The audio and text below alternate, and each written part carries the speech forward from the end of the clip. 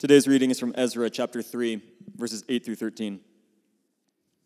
Now in the second year after their coming to the house of God at Jerusalem, in the second month, Zerubbabel the son of Shealtiel and Jeshua the son of Jozadak made a beginning, together with the rest of their kinsmen, the priests and the Levites, and all who had come to Jerusalem from the captivity. They appointed the Levites from 20 years old and upward to supervise the work of the house of the Lord. And Jeshua with his sons and his brothers, and Kadmiel and his sons, the sons of Judah, together supervised the workmen in the house of God, along with the sons of Henadad and the Levites, their sons and brothers.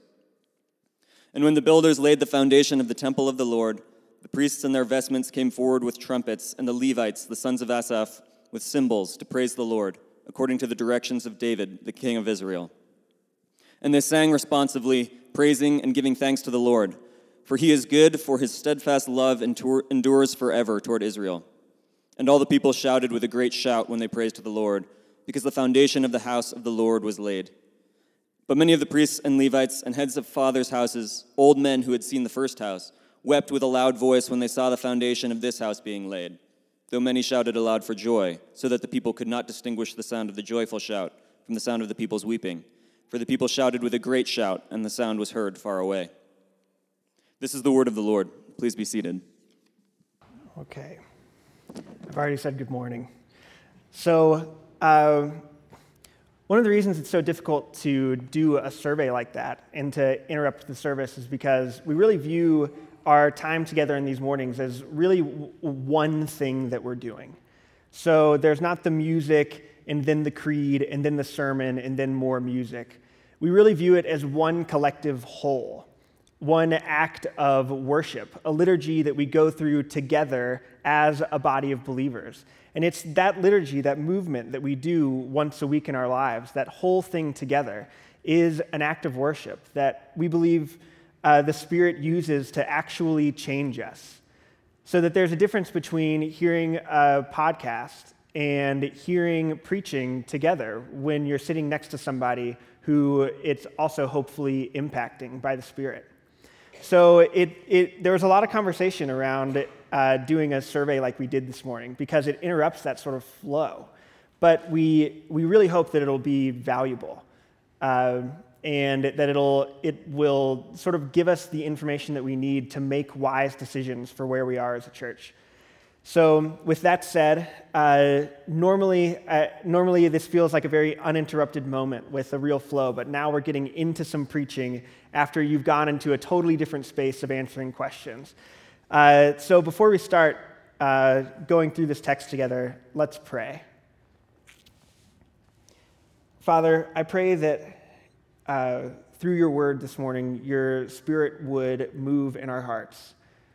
Lord, that the sort of strangeness that we see in this text about a people that feel very disconnected from our present place in history, Lord, that you would let us see how connected we really are and how your work in their story can really inform how you're working in our stories. Father, I pray that our hearts would be open to that and that your word would be effective in communicating that. Lord, we lift this up in Jesus' name. Amen. So, we are entering our second week in the book of Ezra. We're doing a series called Reliving the Glory Days that looks from Ezra through Nehemiah, 2 books in the Old Testament that capture this really unique moment in history where the kingdom of Israel had been ransacked by Babylon, and the people, the Israelites, especially those in Jerusalem, have been removed from their home city and taken into exile to live as foreign captives in the city of Babylon. Now, they lived there for just under 70 years. Fast forward to where we are now with Ezra and Nehemiah, and this is the story of those exiles returning. This is their return to their home, their return to Jerusalem. What we see is them rebuilding a temple, rebuilding a community, regaining their identity as a community, as well as rebuilding their city. So we see a temple rebuilt, a community rebuilt, and a city rebuilt, even the infrastructure of a city. Now, this what we'll interact with and see throughout this time is a couple of characters. One we'll see today is Zerubbabel. Actually, three characters. We'll see Zerubbabel, Ezra, and Nehemiah. So, in the lives of these men, what we'll see is this incredible courage, this amazing fortitude that they have, this incredible passionate faithfulness. And what we're able to see is that they had these sorts of characteristics, these really admirable characteristics, because they were able to connect the work that they were doing in their lives to the greater work that God was doing in history. When we see how God was working through their lives in the minutiae, in the details, we'll be able to see the way that God works in our lives, in our minutiae, in our details, in ways that are perhaps more common than we might have anticipated. So, last week, what we saw was the story of their initial return. We saw the new king that they are under in the new empire that they are under, which is now the Persian Empire.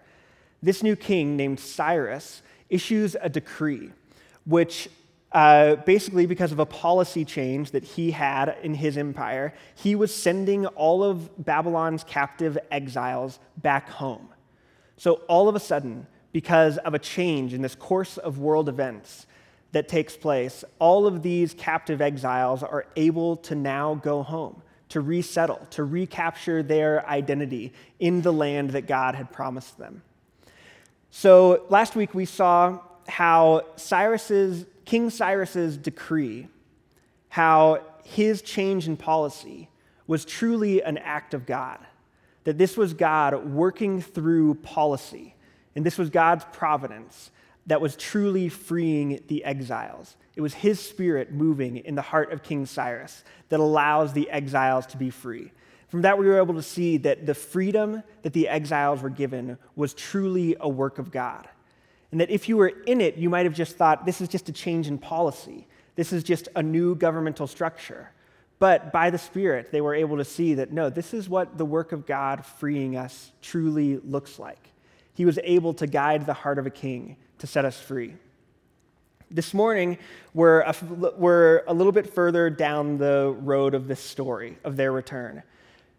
In some verses that we didn't read, just before those verses, we would have seen this re-inauguration of their culture and of their form of worship, of the Israelites' worship to God. So they almost immediately reconstruct the altar, where the altar would have been before it was destroyed, in its exact place. And they immediately start adhering back to their calendar, the one that they would have followed, with the celebrations of the history of how God had worked in the lives of their ancestors. And we see them offering burnt offerings on this altar together, erected precisely in its place, precisely according to the law of Moses. There's this sort of rebuilding that takes place. But as we continue on, we'll see that their rebuilding is almost always colored by the way that the temple was before they went into exile. There's always this tinge of, it just doesn't seem like we're really recapturing who we were.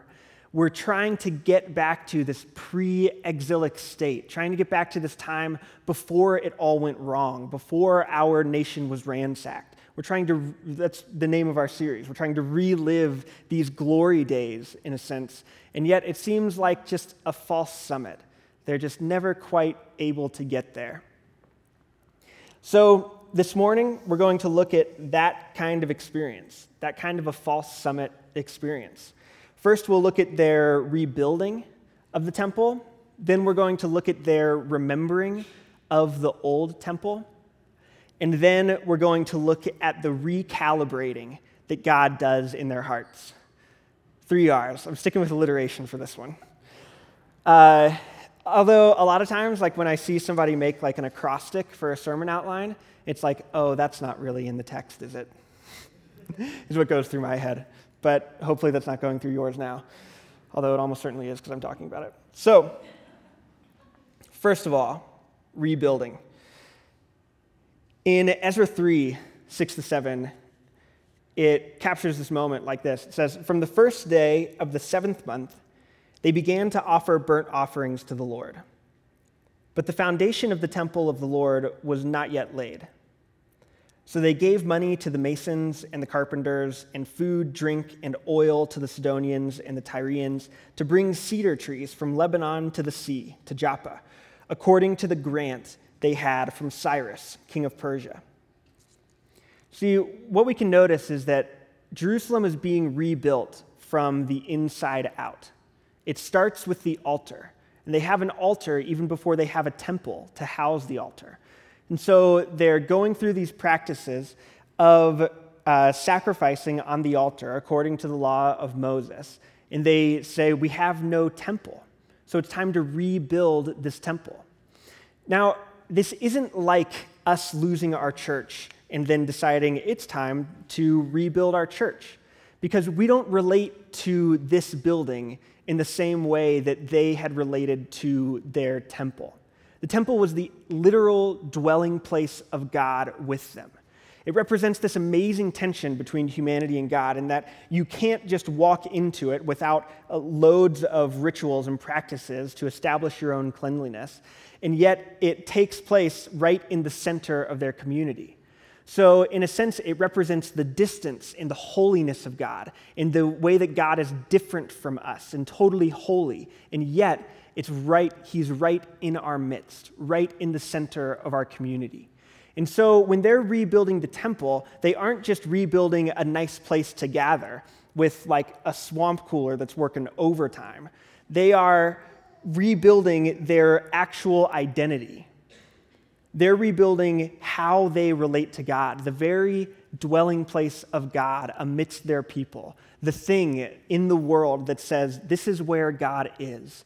He is in the midst of us because he set us aside as his people. That's what they're rebuilding. This is not just a building. This is a people who had been stripped of the presence of God in the center of their community, looking to recapture that by the grace of God. This is a bigger move than just rebuilding a building. It's a recapturing of an identity. We'll see that this recapturing, what it means, what it reestablishes them as, is the holy priesthood of God. People who have contact with God, who can, in a sense, mediate God to the world. That's the identity that was lost, that's looking to be recaptured. In the descriptions of their rebuilding, we see that it's always colored by this sort of conscious imitation of the building of the original temple, the one that they had been stripped of, the one that Solomon had built like 430 years before. Not like, I looked. It's 430 years before. That temple. And so they're rebuilding. Their rebuilding now is always colored by this history that they have of building the original temple. And we can see that in clear ways. So, for example, in 1 Kings 5:9, it reads, "My servants," this is Solomon, he says, "My servants shall bring it down to the sea from Lebanon, and I will make it into rafts to go by sea to the place you direct. And I will have them broken up there, and you shall receive it, and you shall meet my wishes by providing food for my household." The "it" there, you shouldn't use a pronoun without an antecedent, my English teacher would say. The "it" there is referring to the timber, the lumber that they were getting to rebuild the temple. It's coming from literally the exact same forests of Lebanon that they had built the original temple with. These forests that over 430 years have probably regrown and been chopped down and regrown and been chopped down. Now we're recapturing this same forest to build our temple, taking place by the same sea route that we had used 430 years earlier to establish the original temple. There's this critical difference, though, that we can see in 2 Chronicles 2:10, and that's in the payment of the temple. 2 Chronicles 2:10, it records Solomon paying for these resources, the timber especially. It says, "I will give for your servants, the woodsmen who cut timber, 20,000 cores of crushed wheat, 20,000 cores of barley, 20,000 baths of wine, and 20,000 baths of oil." I don't know how much that is, but it seems like a lot to me. See, what Solomon was able to do is take the abundance that Jerusalem had as they experienced this height of their kingdom. And he was able to just pay for the temple that they were originally building. He was able to just, in a sense, stroke a check and make it happen. He could just pay for it. But this rebuilding of the temple, the payment takes place in a really different way. As we saw last time, and as is introduced in this section of the text that we're looking at, they're paying for the timber that they're getting according to a grant from King Cyrus. They just got back to the land. There was no time to grow their own profit that they could use to pay for this temple of their own accord. See, there's a sort of humility in the way that they're rebuilding the temple that wasn't taking place in the original building of the temple. In the original building of the temple, you could just write a check and it would be there. In this rebuilding, it is purely a gift from a nation that isn't your own, that is literally sponsoring you to rebuild your temple. This is something that they could take no pride in because it wasn't something that they had earned. It wasn't something that they had created. They couldn't boast in the glory of their temple because what was needed to build it was just given to them. All they could be was grateful. All they could have for this new temple, this time, this rebuilding, was just a sense of gratitude. And we see that in the text, that they understood God's working to reestablish this new temple. In Ezra 3:11, it says, they sang responsively, praising and giving thanks to the Lord, for he is good, for his steadfast love endures forever toward Israel. See, there's this clear understanding of this is God giving this to us. This is God giving us our temple. This isn't us by our own profit and wealth being able to provide this for ourselves. So we see that matched in their gratitude. But that doesn't last very long. So let's move on to remembering. In Ezra 1, 12 to 13, it says, but many of the priests and Levites and heads of fathers' houses, old men who had seen the first house, wept with a loud voice when they saw the foundation of this house being laid, though many shouted aloud for joy, so that the people could not distinguish the sound of the joyful shout from the sound of the people's weeping. For the people shouted with a great shout, and the sound was heard far away. So did you hear what happened there? There's these elders who had been alive who had lived to see the original temple in its full glory.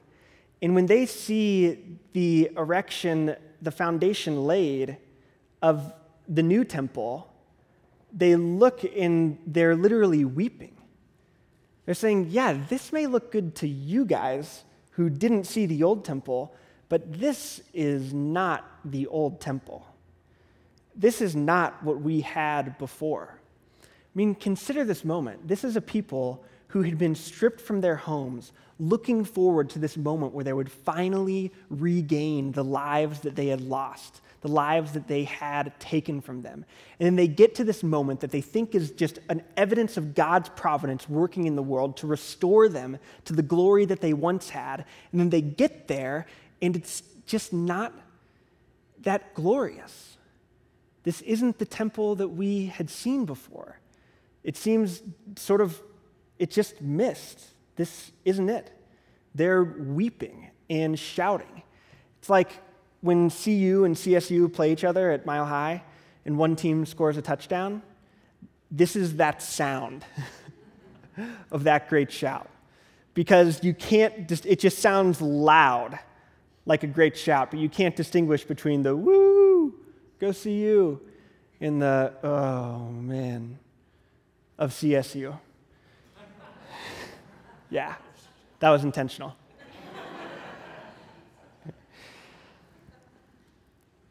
That's what that sounds like. See, that mixed shout, this was the thing that I was so looking forward to. And it's just, not quite there. That type of disappointment, we know. We know what that feels like. You know what it's like to have your terrible job and then finally get another one. And, the same stresses are here. They just wear different titles. You know what it's like to look so forward to marriage and then to finally get into it and realize, I feel just as lonely. And maybe even more, maybe even it's a little scarier, my loneliness this time.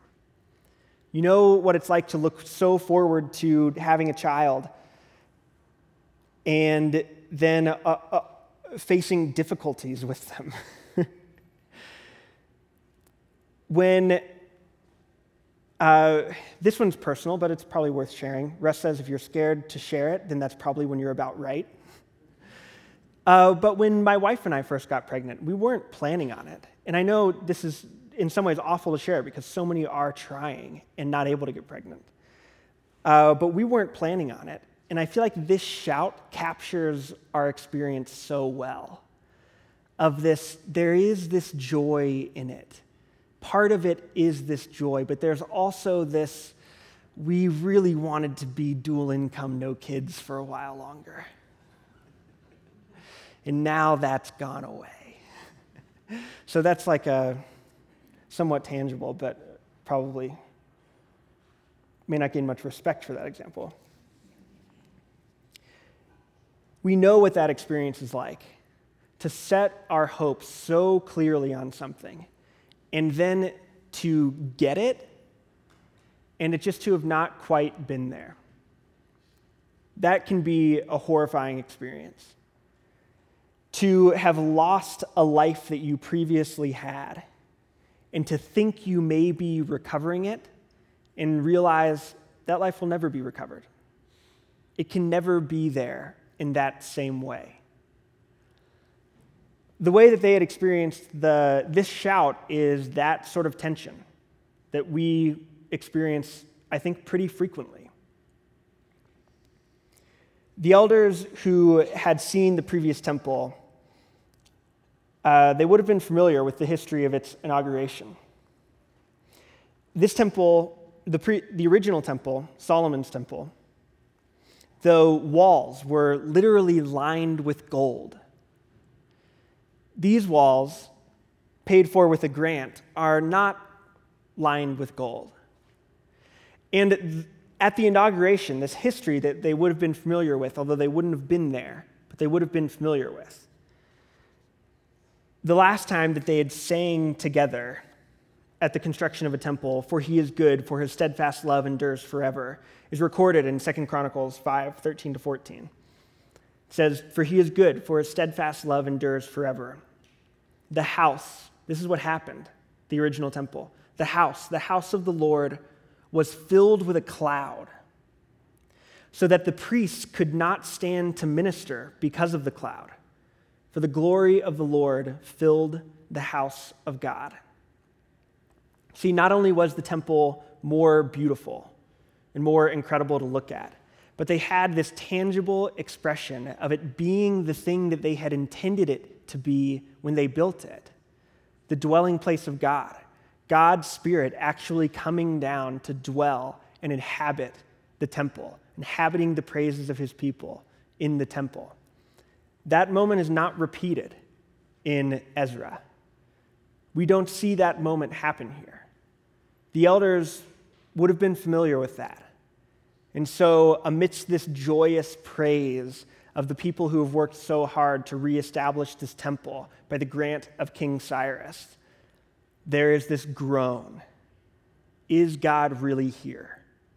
Is he really reestablishing us in the way that we had expected him to? Is the glory that we once had ever going to be visited again? I think that's a relatable feeling.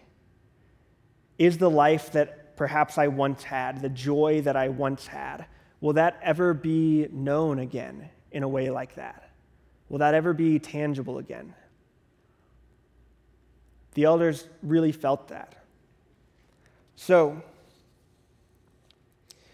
what we see happen, and this was sort of an odd sermon to prepare for, because I was looking through this text, and there's this celebration, and the whole chapter is arcing towards this great moment of the ritual practices of the temple being reestablished, and then the temple itself being reconstructed, and then this great shout at the end is kind of like, well, now I don't know what to do with this text. That's a weird moment. Why would Ezra end this section that way? Why is it told in those terms? But luckily, which is probably a funny choice of words, there's a prophet who was alive at this same time. And there were actually two, Zechariah and Haggai. But for this instance, we're going to be looking at Haggai, which is in the very end of the Old Testament, those minor prophets with names that are either names or sneezes. And Haggai is one of them. And he's alive during this time, and he speaks directly to this moment. And he answers this question of, why didn't God restore them to the glory that we had expected him to? Why didn't he restore them to the glory that we had hoped to see in Jerusalem again?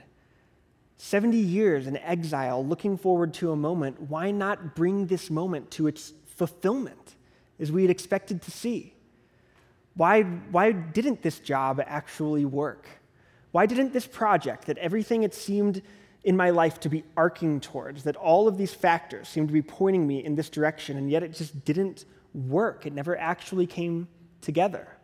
Why was God operating that way in their life and in ours so often? Haggai offers a recalibration of their understanding of the temple, a recalibration of their understanding of what it actually means to be saved by God, of what it actually means to be rescued, to be brought into his glory. We have an understanding of what it will look like if God actually saves me. And then if he doesn't meet that expectation in a clear way, then we think that it hasn't happened. But really, we weren't looking for God's salvation. We were looking for something else. We were looking for the salvation of marriage. We were looking for the salvation of a career. We were looking for the salvation of approval from our parents or from our boss. That's the salvation we were actually looking for. We were looking for the gold-platedness of the walls of our temple. But Haggai recalibrates what their salvation will actually look like. So, he says in Haggai 2, 3-5, he says, "Who is left among you who saw this house in its former glory? How do you see it now? Is it not as nothing in your eyes? Yet now, be strong, O Zerubbabel." This is who was reconstructing it, declares the Lord. "Be strong, O Joshua, son of Jehozadak, the high priest. Be strong, all you people of the land, declares the Lord. Work, for I am with you, declares the Lord of hosts." Haggai begins by re-establishing their faith in God's presence and work in their lives. That's the immediate thing that he goes to. He says, what does this temple look like to you? To you who saw the previous temple, it says nothing in your eyes, right? This is nothing. This is not salvation to you, because the glory that you expected to be returned to, you aren't seeing anymore. He says, but what do you need to remember? How can you be strong to continue this work of reestablishing yourselves as the people of God, of reestablishing yourselves as this holy priesthood that's meant to be a blessing in the world? How can you continue to work? It's going to start by you remembering and you knowing that God is with you. You don't have a cloud to look at now. You don't have a gold-plated temple to look at now to remind you of that, to help you understand that clearly. Instead, what he does, he continues, after the Lord says through Haggai, "Work, for I am with you," declares the Lord of hosts. Then he says, "According to to the covenant that I made with you when you came out of Egypt. My Spirit remains in your midst. Fear not. The first thing he does is he reestablishes their faith in the past promises of God. He says, you see, I've been the one who saves you. I'm the one who rescued you out of Egypt. So what is your faith going to be in? It's going to be in God, the one who rescues you. It's going to be in God who formed a covenant with you, who made this promise together with you. And so that means you can walk up and look at a temple without gold-plated walls and say, I know that God is still with us. Why? Because he's the God who made a covenant with us. God does things like this in our lives all the time, I think, where we are walking towards something that if it happens, if I finally do achieve this sort of promotion, which seems like the road that God was calling me on, then I will know that God is with me and that he is being faithful towards me. But you see, that's having your faith act functionally in, I say that word a lot and I'm going to hear about it, but that puts our faith functionally in the gold-platedness of the walls of our life. It puts our faith functionally in the promotion. And then the promotion determines whether or not God is with you and God is for you. But what Haggai is saying is he says, look at the promise of God. He has rescued you. He is your people. You are his people. He has promised to be with you. Therefore, now what's dictating what? It's God's promises that are dictating the outlook of your circumstances. So now they're able to see this temple that doesn't exactly measure up and still know, by reestablishing their faith, still know that God is with them, that God is for them. So because of that, they're able to have this steadfastness, this fortitude. I love the way that it's said, that Haggai says it. He says, be strong, you people of the land, declares the Lord. Work, for I am with you. You can be strong. You can work amidst the difficulties of your circumstances, amidst circumstances that would actually cause you to think, perhaps this is the wrong direction. Perhaps this is evidence that God isn't with me. That's exposing where your faith actually is. Is your faith in your circumstances, or is your faith in the promises of God, the character of God? So Haggai reestablishes their faith, and then he recalibrates their hope to something beyond the temple. In Haggai 2, 6-9, it says this, for thus says the Lord of hosts, yet once more, in a little while, I will shake the heavens and the earth, and the sea and the dry land, and I will shake all nations, so that the treasures of all nations shall come in. And I will fill this house with glory, says the Lord of hosts. The silver is mine, the gold is mine, declares the Lord of hosts. The latter glory of this house shall be greater than the former, says the Lord of hosts. And in this place I will give peace, declares the Lord of hosts. See, he recalibrates their hope. Their hope had been this past glory being able to be regained. And he's saying, no, you're being too short-sighted. You aren't seeing this clearly enough. The reestablishment of this temple, this wasn't the end goal. This was your end goal, but this wasn't God's end goal. He says, my end goal was well beyond that. The reestablishment of this temple, it isn't something to be mourned over. This is a stepping stone in my plan to be celebrated, because what I'm planning on doing goes far beyond the reestablishment of this temple. The reestablishment of the temple is organically connected to a far greater work that God is doing in history. And so to give them the fortitude that they need to continue on amidst this disappointment, he's showing them something greater than they had previously imagined in the temple. He's redirecting what they think glory means. They had thought glory meant the gold-platedness of the temple. And God is saying, I have all of the gold of all of the nations, and a day will come where I will shake all of the nations to bring all of the gold into my Jerusalem. All of that glory will be made manifest. And this Jerusalem that you are rebuilding, in it I will bring a peace beyond anything you're imagining now. And so this looks like an incomplete end because it is an incomplete end. This isn't the ends that we're striving for. The ends that we're striving for are so much greater than you had previously imagined.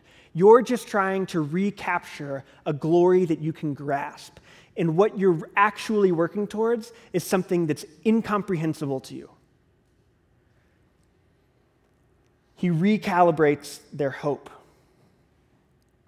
You see, the temple being not the final end that God is working towards, this doesn't minimize their work on the temple or make it less meaningful. It actually makes it more meaningful. It makes their work on the temple part of a greater story that God is working. Haggai is clear to reestablish their faith in the promises of God, that they can continue moving despite their circumstances, and then to recalibrate their hope so that they can see the end that they're working towards is far greater than they had previously imagined. And this is true for us as well, except for so much more. Because the peace that he refers to being brought through Jerusalem, we know what that is. We know that he's referring to Jesus, ultimately bringing a peace in Jerusalem between us and God, redeeming a people for himself, that we might rebuild the whole of creation and see a whole new heavens and a new earth, a new Jerusalem, not a place with gold-plated temples, but a place with no more tears, a place with no more disease, no more sadness, no more pain, no more suffering, a place where the presence of God isn't through the walls of a building, but where the presence of God is in our midst always and forever. And our work now, by God's Spirit working in us, is moving towards this greater kingdom. It's recalibrating our hope towards something so much greater than we typically imagine. So what does that mean for our typical work days? It means that in the same way that the temple's work was organically connected to this greater hope, so is our work now, your work now, organically connected to this greater hope that God is working in the world. Which means that your experience of work will probably be filled with a lot of mixed emotions, especially when you treat it as the end. When you see that the glory that God is working in the world is the success of your business, so that if you don't see the success of your business in the way that you expect it to, then God isn't working in the world. But another option is you see God is working in the world, and he can use the success of my business to accomplish a greater glory that he is looking to accomplish in the world.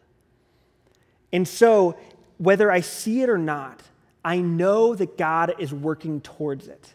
And so I know that even through difficult seasons, I can trust that he is for me, because the peace that he brought at Jerusalem was the resurrection of Jesus Christ.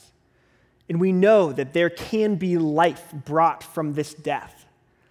I know that he won't abandon me because he's already done the hardest thing, which was giving his son. We can know that's so much greater than a rescue from Egypt. And yet a rescue from Egypt was enough for Zerubbabel in this book that we're reading to continue the construction of the temple. And we have so much more than that.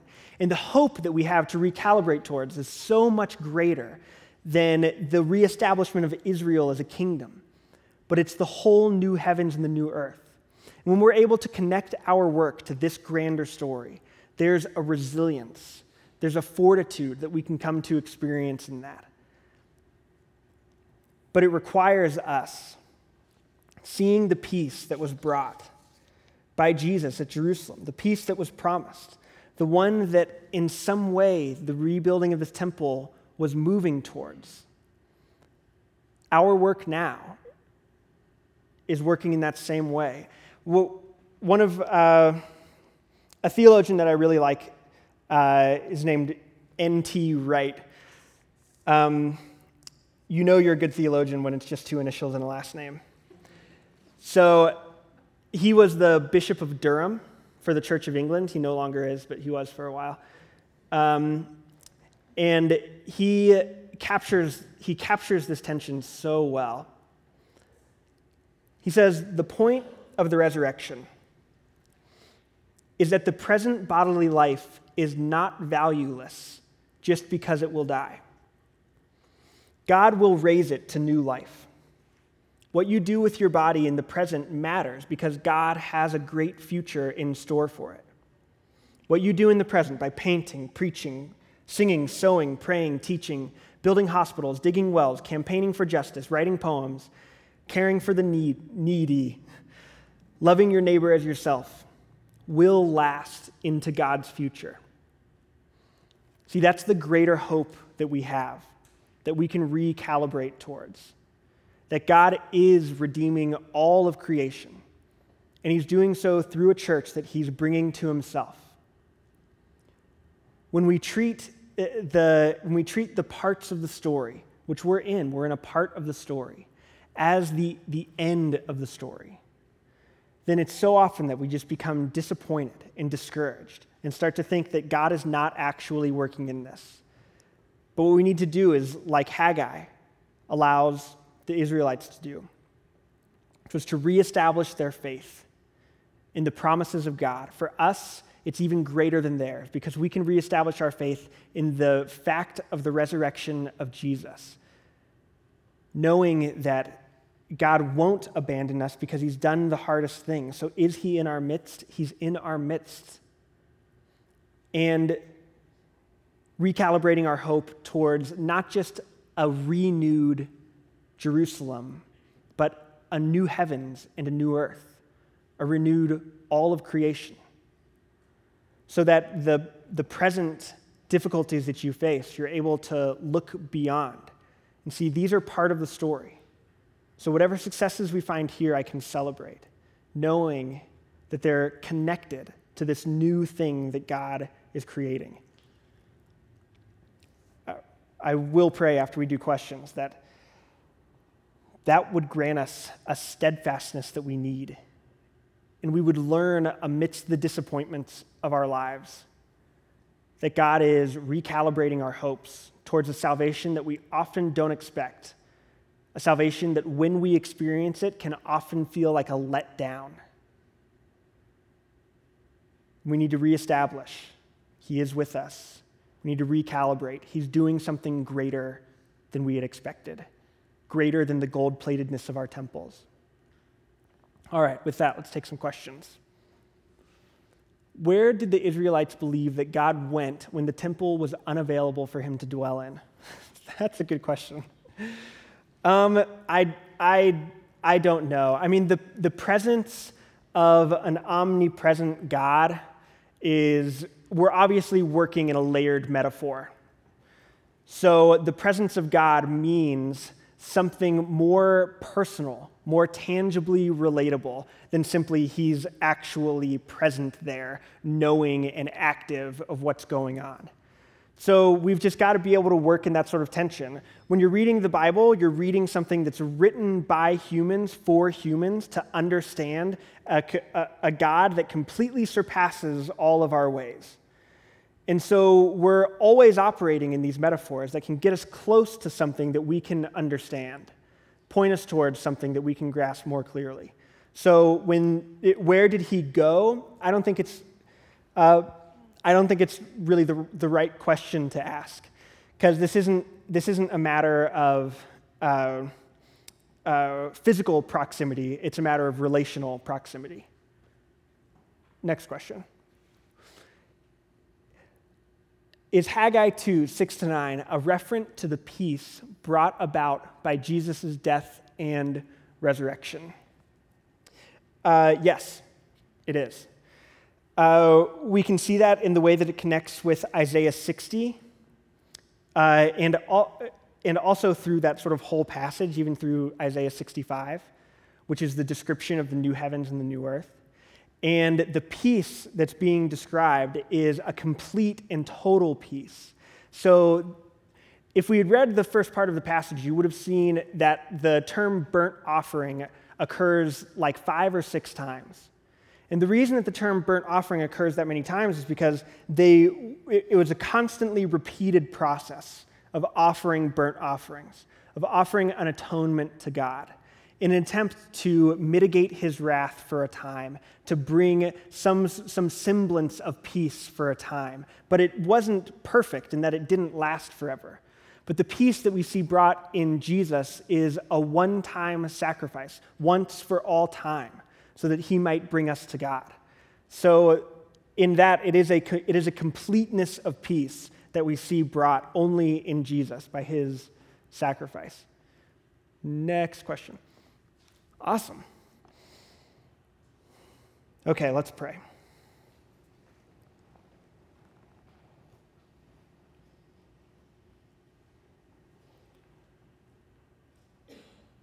Father, this is a lot of history, and there's an old temple and a new temple, and this feels like a culture that's difficult to relate to, and there's all these nuances that can be difficult to grasp. A lot of detail and complexity. Father, I pray that you would allow us to see how this really matters for our lives and your work in them. Lord, we all know that experience, that mixed shout that we can feel even amidst just ourselves as one person, of a sort of joy, but a disappointment, a graduation, and a moving back in with our parents. Father, I pray that in those moments, Father, in the cities we thought we could move to gain a new life, in the difficulties we unexpectedly encountered there, Lord, would you help us to reestablish by faith your presence, by remembering your gospel, by remembering the peace that you have brought and guaranteed for our future. And Lord, would you help us to recalibrate our hope, that we could somehow be celebrating the steps towards your new heavens and your new earth, knowing that they're certain because of Jesus. Lord, would you help us connect our lives to the greater story that you're doing and not give us small minds that view our stories as the end, because that just leads to discouragement and giving up. But Lord, would you help us connect our stories to your end, because that's the only one that really matters. Help our hearts be captured by that, to see your glory. Not the glory that we expect to see, but your actual glory. Father, I lift this up in Jesus' name. Amen. You can find more audio as well as study questions and sermon notes at l2church.com. If you have any comments or questions, feel free to shoot us a message through the contact form on our website. Thanks for listening.